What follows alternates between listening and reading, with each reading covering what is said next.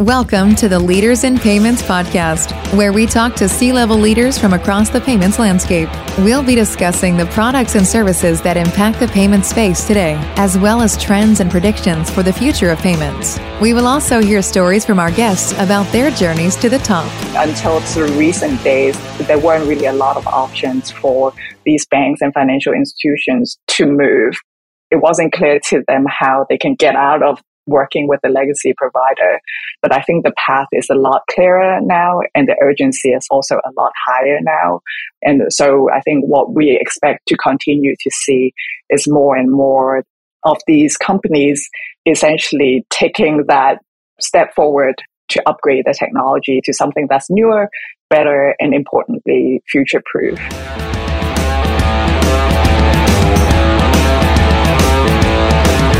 That was episode 6 CFO and co-founder Chermaine Hu, and she is my special guest on this episode 226 of the Leaders in Payments podcast, and I'm your host, Greg Myers. Chermaine started her career in electrical engineering and wound up, thankfully, in the payment space. Her career has spanned multiple years and multiple countries. Episode 6 is a technology company that offers infrastructure technology primarily to banks, who then provide payments and financial products to their customers. Their two main areas of expertise are payment processing services and a digital ledger offering. Their technology is flexible, adaptable, and they can give you what you need better, faster, and relatively cheaper than their competitors. Chermaine and I go on to talk about her journey to starting the company and her current role of CFO, although she manages much more than just the financial side of the business. We've got a great episode ahead, so let's get started.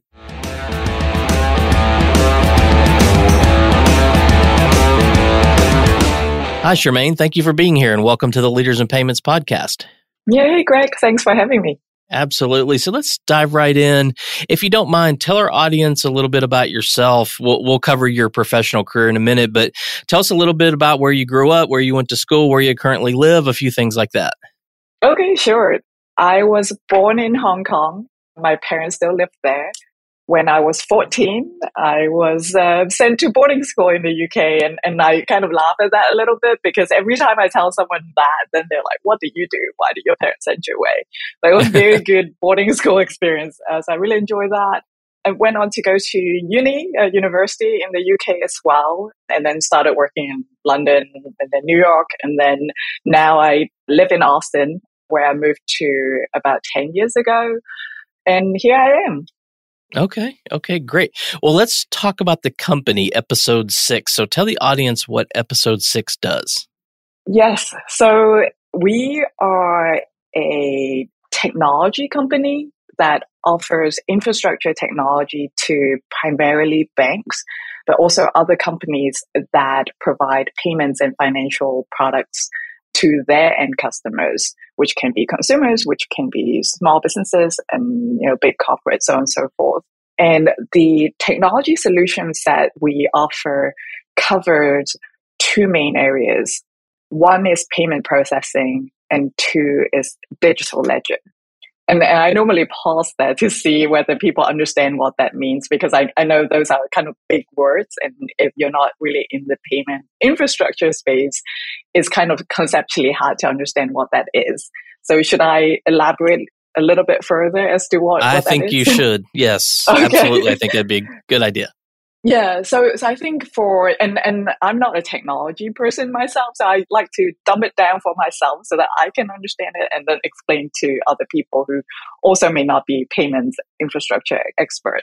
But if you think about any type of like most basic payment products, whether it's a checking account or a credit card, what is necessary for any and all of those products are really two things. One is a ledger, and because everything is electronic these days, is a digital ledger on which all these accounts can be captured. So, it can manage the account balances, manage the transactions in and out, funds flow and whatnot. So that's really the digital ledger component of the technology that we offer. Now, with a checking account, you need to take money out, go to the ATM, or with a credit card, you go and pay for your coffee and whatnot. So those are transactions. Those are largely payments-related transactions. So those need to be processed, and someone needs to be managing that processing of that transaction through all the payment networks involved. And so that's really the other aspect of what our technology does, the payment processing. So in a nutshell, those are really the two main capabilities that we offer. And if you think about all the banks and other, brands and financial companies that offer payment products to folks, those are the typical things that they need to have in terms of technology infrastructure before they can design their cool product with, special functionalities, with beautiful, intuitive UIs that they offer to their customers. But without that infrastructure layer, those two things that I talked about, they can't build that cool product on top of it. Sure, makes a lot of sense. So when you talk about banks being customers, are there certain size banks? Is it the smaller ones, the regional players, or does it matter? Yeah, no, we love them all. We have global, among the largest banks in the world who are our clients, but we also work with regional and local banks as well. Ultimately, our technology is very light from a stack perspective, so it would work for a small banks that may or may not have as much resources or want to allocate as much technology resources to support that tech stack. But for big banks, because of the capabilities that we offer, we can also provide to them what they need as well. So we don't discriminate against size. We work with all of them and definitely happy to support any size banking organizations. But also as a company, we are also very global. Our tech stack is, we can be located anywhere. So we're agnostic from a geographic perspective. And so we work with banks really across the globe of all sizes. Okay. And then as someone who's been in the industry a while, about sort of the fintech side of the business, where I think you were kind of alluding to that, right? So I would assume that fintechs also are potential customers or customers of yours. Yes, they are. And I think fintechs are quite different in terms of how we work with them. I think with banks, there are a lot more processes involved in terms of onboarding a vendor, looking for technology. They're very structured ways for a bank to find a new technology partner, onboard it, and work with it. But for fintechs, I think oftentimes they're very much focused on the technology. And also their ability to move more quickly is more so than some of the banking partners that we work with. So we do have a lot of fintech clients as well. Okay, makes perfect sense. And part of your go-to-market strategy, so do you have a direct sales team all over the world, or do you work through partners, or do you utilize both strategies? Yeah, we use both. You clearly know the space really well. So we, as of right now, we're 8 years old as a company, so we're still quite young and quite small. We have about 150 people globally. So our direct sales force is not massive. In particular, when you think about the sort of global target addressable market that we're trying to go after. So we do direct sales, but at the same time, we do lean very, very heavily on the partners that we have across different geography as well as category. So for example, we work very well with, the payment networks, but at the same time, we also have partners in the cloud service space, right? Because our technology sits on the cloud and we're also cloud agnostic, so we can work with any cloud services available.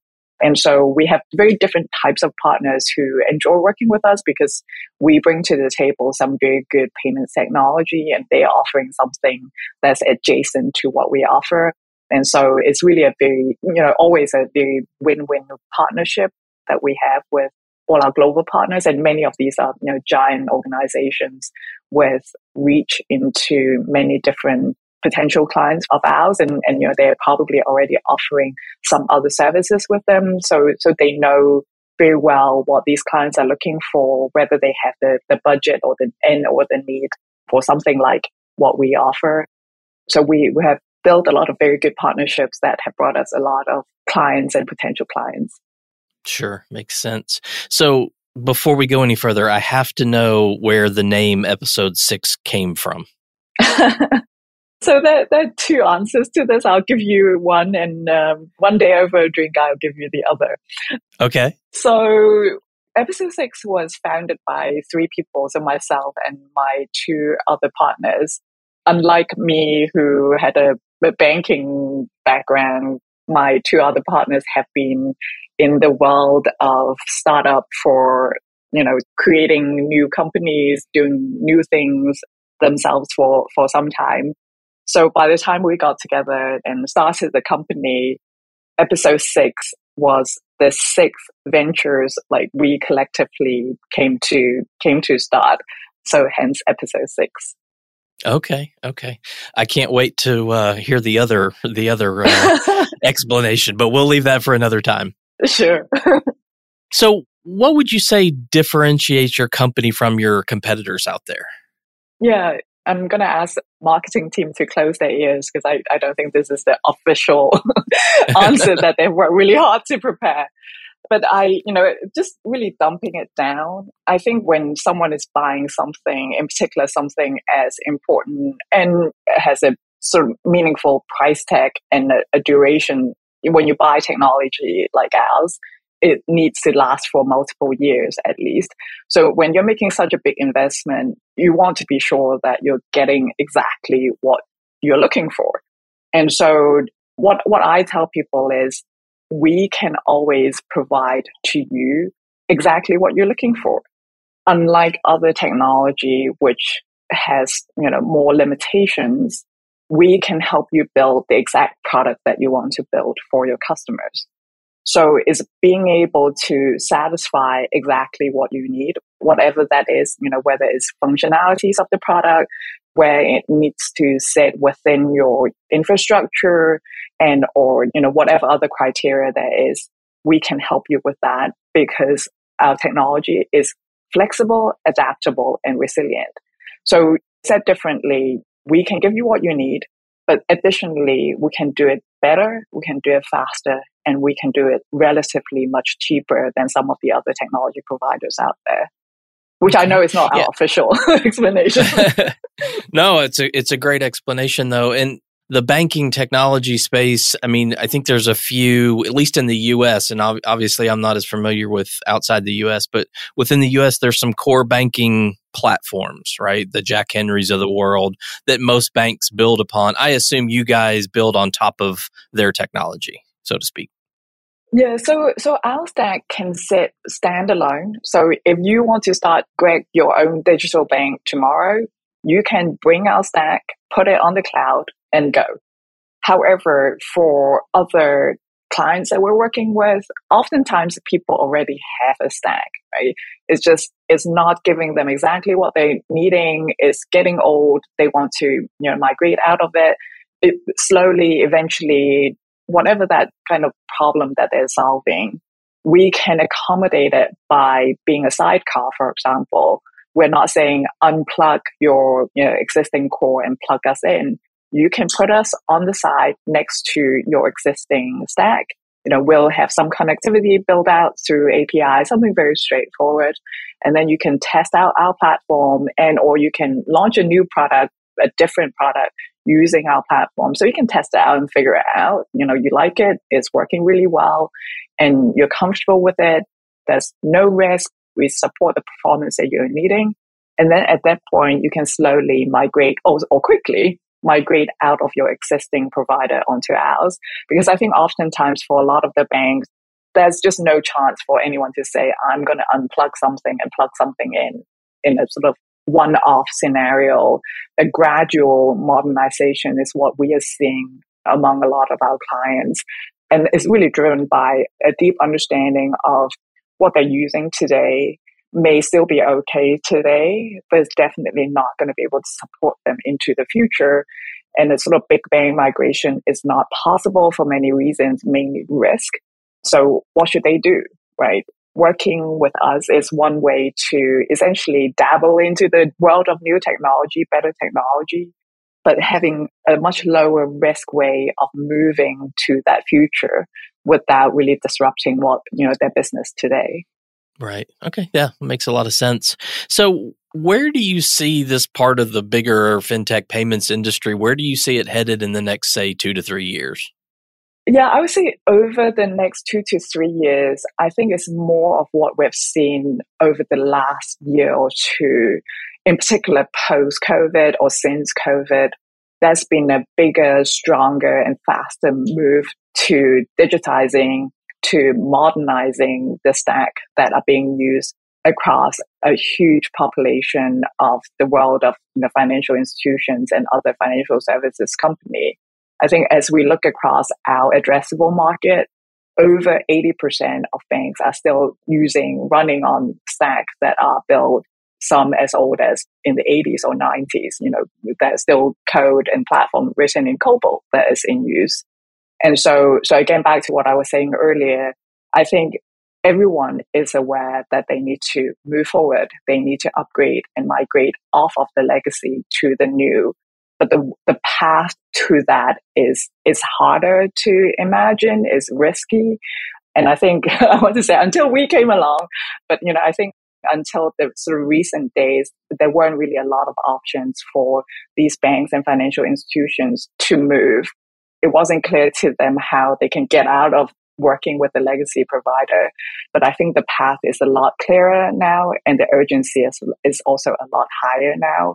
And so I think what we expect to continue to see is more and more of these companies essentially taking that step forward to upgrade the technology to something that's newer, better, and importantly, future-proof. Do you think that fintechs will, given the kind of economic environment, right, where funding is certainly not what it was a couple of years ago or a year ago even, do you foresee maybe some consolidation there, or maybe some just less new companies out there looking for your solution, or do you not see that as a factor? In terms of fintech clients for us, I think we have definitely seen fewer of them around, but it's also not necessarily a bad thing, because I think when times were great, when money was almost free, there was just a lot of noise in some ways, because everyone is starting their own company, doing their own thing. And so for folks on the other side of choosing a provider, a partner, or a vendor to work with, it becomes very hard to differentiate, because there are 10, 20 of the same companies saying that they're doing the same thing. So how do you determine who to go with? And in some ways that was harder because we were one of many, many. But I think the last year or two had created an environment where really the stronger, the sort of category leaders were the ones who can survive and thrive in this environment. And I think we are fortunate, and in many ways, I think that environment has helped us to further differentiate ourselves from the sort of big universe of fintechs out there saying that they do payments infrastructure. So I think that in many ways had helped. And I think that also creates an environment for the banks in some ways to feel less pressure to rush into an upgrade because, there are 20 fintechs offering buy now, pay later products, for example. But now they can take a more considered and careful approach in terms of finding the right technology partner, designing really a product that makes sense for their client base, as opposed to a me too, everyone's doing it, I have to do it too type product, which, I think ultimately over the longer term is actually going to be more bring higher returns for that investment for the bank. So I think there are many factors that obviously we are one of the many companies that needs to continue to raise venture funding in the market. So no one liked the fact that the market has done what it's done. But at the same time, I think that there are some good factors coming out of it that has helped companies that should succeed, because they are actually offering something very valuable to the industry. Right. Okay, well, let's switch gears a little bit and talk about you. So you mentioned that you went to university in London or in England? In the UK. I went to Cambridge. In the UK. Okay, Cambridge. Yes. Okay. So from Cambridge, fill in the gap between Cambridge and your role today. So when I graduated, I actually did a triple E electrical and electronics engineering degree at Cambridge because I'm science math geek. But at the end of my degree, I was like, yeah, I don't know. I really want a job in engineering. And, that was many, many years ago. I'm going to totally date myself, but tech wasn't a really cool thing. And so I was like, I don't know what to do. Feels like finance, investment banking was kind of the popular career at the time. So I got a job and joined an investment bank in London and loved every minute of it. Did M&A and investment bank for 14 years, 8 of those in London. And then I moved to New York, did another 6 years there. And at the end of those 14 years, I felt learned a lot, but somehow the learning curve wasn't as steep as it was.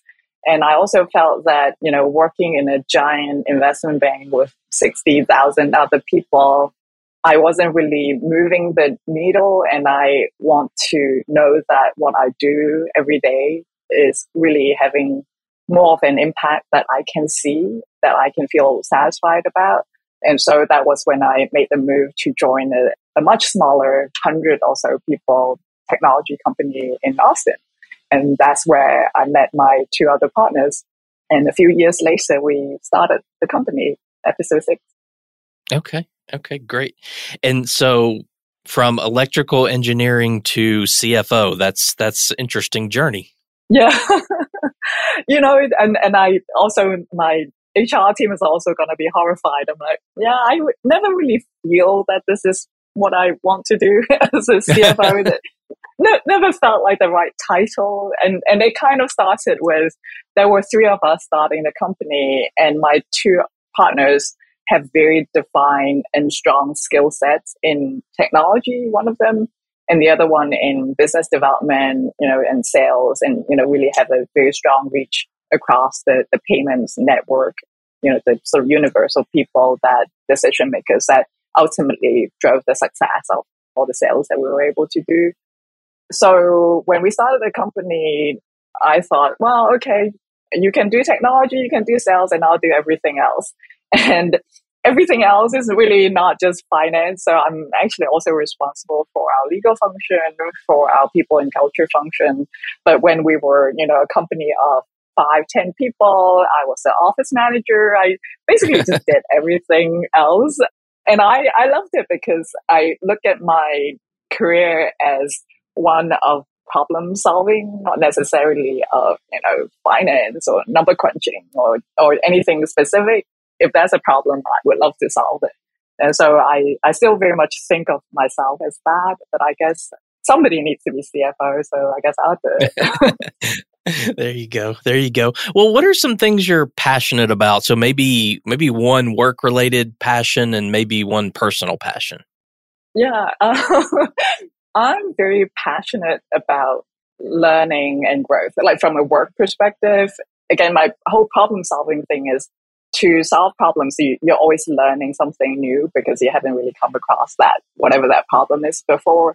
And so when we were younger, we were hiring a lot of people, very senior engineers. But for my teams, I like to hire people out of college because I believe in people wanting to learn, wanting to grow, and wanting to gain experience.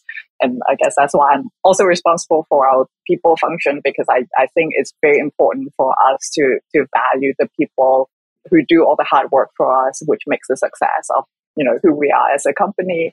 And, paying a salary is of course important, but, providing that career path, providing that sort of learning and growing and development journey, I believe is critical no matter what function, what role, people joining us to do actually is. So I would say that's one thing I'm very focused on for our company, is how to be people first, how to take care of our people across all these different aspects of their professional and personal growth areas. So that's the work one. I guess the non-work one, I have 2 that I'm kind of torn between. I love dogs and I love running, but I have this vision of, upon my retirement, and I don't know if you have been to Austin and remember there's a trail around downtown that a lot of people run and take their dogs for walks and whatnot.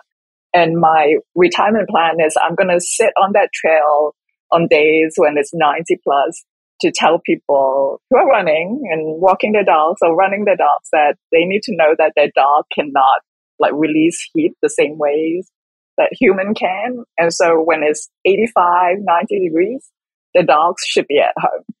So that's right. So that's what I'm going to do upon my retirement. Okay. Well, are you a distance runner? Are you a marathoner?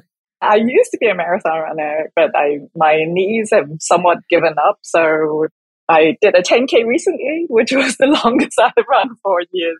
But I try. I do what I can now. Awesome. Awesome. Well, you mentioned something that this will be the last question, but you mentioned something about, liking to hire people right out of school. And so I always like to pose this question these days, as opposed to 20 years ago when I started in the industry. I think kids are coming out, I call them kids, they're coming out of school and they see fintech and payments as a potential career opportunity, right? There's a lot of exciting things going on in the industry. There's a lot of money that's been invested, a lot of technology and cool stuff going on. So they may come to you and say, hey, I want to work for your company because I want to build a career in payments or in fintech or technology, whatever you might want to call it. What would you tell them they need to do to be successful in their career? Yeah, I think really the most, as you can tell, I like to really dumb things down. The most simple question that they need to be able to answer when they say, I want to come and work for you and do this is why. Like, why do you want to come and work at Episode 6 and be, I don't know, a financial analyst or be a creative designer, whatever that position is. You need to know why, because if you don't, then after a while, you'll be like, well, I can't remember why I'm here. I'm not getting X and Y and Z. But if you know exactly why you want to come and work here, whether it's I want to work with people like all of you, Episode 6 folks, or I want to pick up skills or experience in these areas and so on and so forth, then 3 months into the job, 6 months into the job, let's say you're not happy, then you will know why. Because when you join, you wanted to do A, B, and C. And so far, you can only do A. And then at that point, it's easy. Go and talk to your manager and say, I want to do B and C as well. But I feel a lot of times folks are kind of rushing or just blindly, selecting a career or a company or a job position without that clarity as to why do it, what you want to get out of it. And maybe, I don't remember when I was 21, but maybe it's hard to expect young folks just out of college to know that. But I think at least one should make an attempt to figure out this is the reason, at least the reason for today, before stepping into a career, because it's also too easy to say, wow, I don't remember why I'm doing this, so I'm just going to find a different job. But then you're going to come across the same issue, which is 6 months into that second job, you're like, well, I don't remember why I'm here either. So then you move to the next thing. So that's not the best way to essentially build a career, in my view. Yeah, I think that's great advice. Knowing your why, if you know your why for a lot of things in life, you'll be successful. So I think that's really good advice. Well, we've covered a lot of ground about you and your personal journey and the company and the industry as a whole. Is there anything else you'd like to cover before we wrap up? No, I think that was a great conversation. I really enjoyed it. Okay, great, Chermaine. So thank you so much for being on the show today. I know your time's very valuable, so I really want to be sensitive to that. So again, thank you so much for being on the show. Thank you, Greg. Thanks for having me. Absolutely. And to all you listeners out there, I thank you for your time as well. And until the next story. Thank you for joining us this week on the Leaders in Payments podcast. Make sure you visit our website at leadersinpayments.com, where you can subscribe to the show and where you'll find our show notes. If you enjoyed listening, please share on your social channels as well.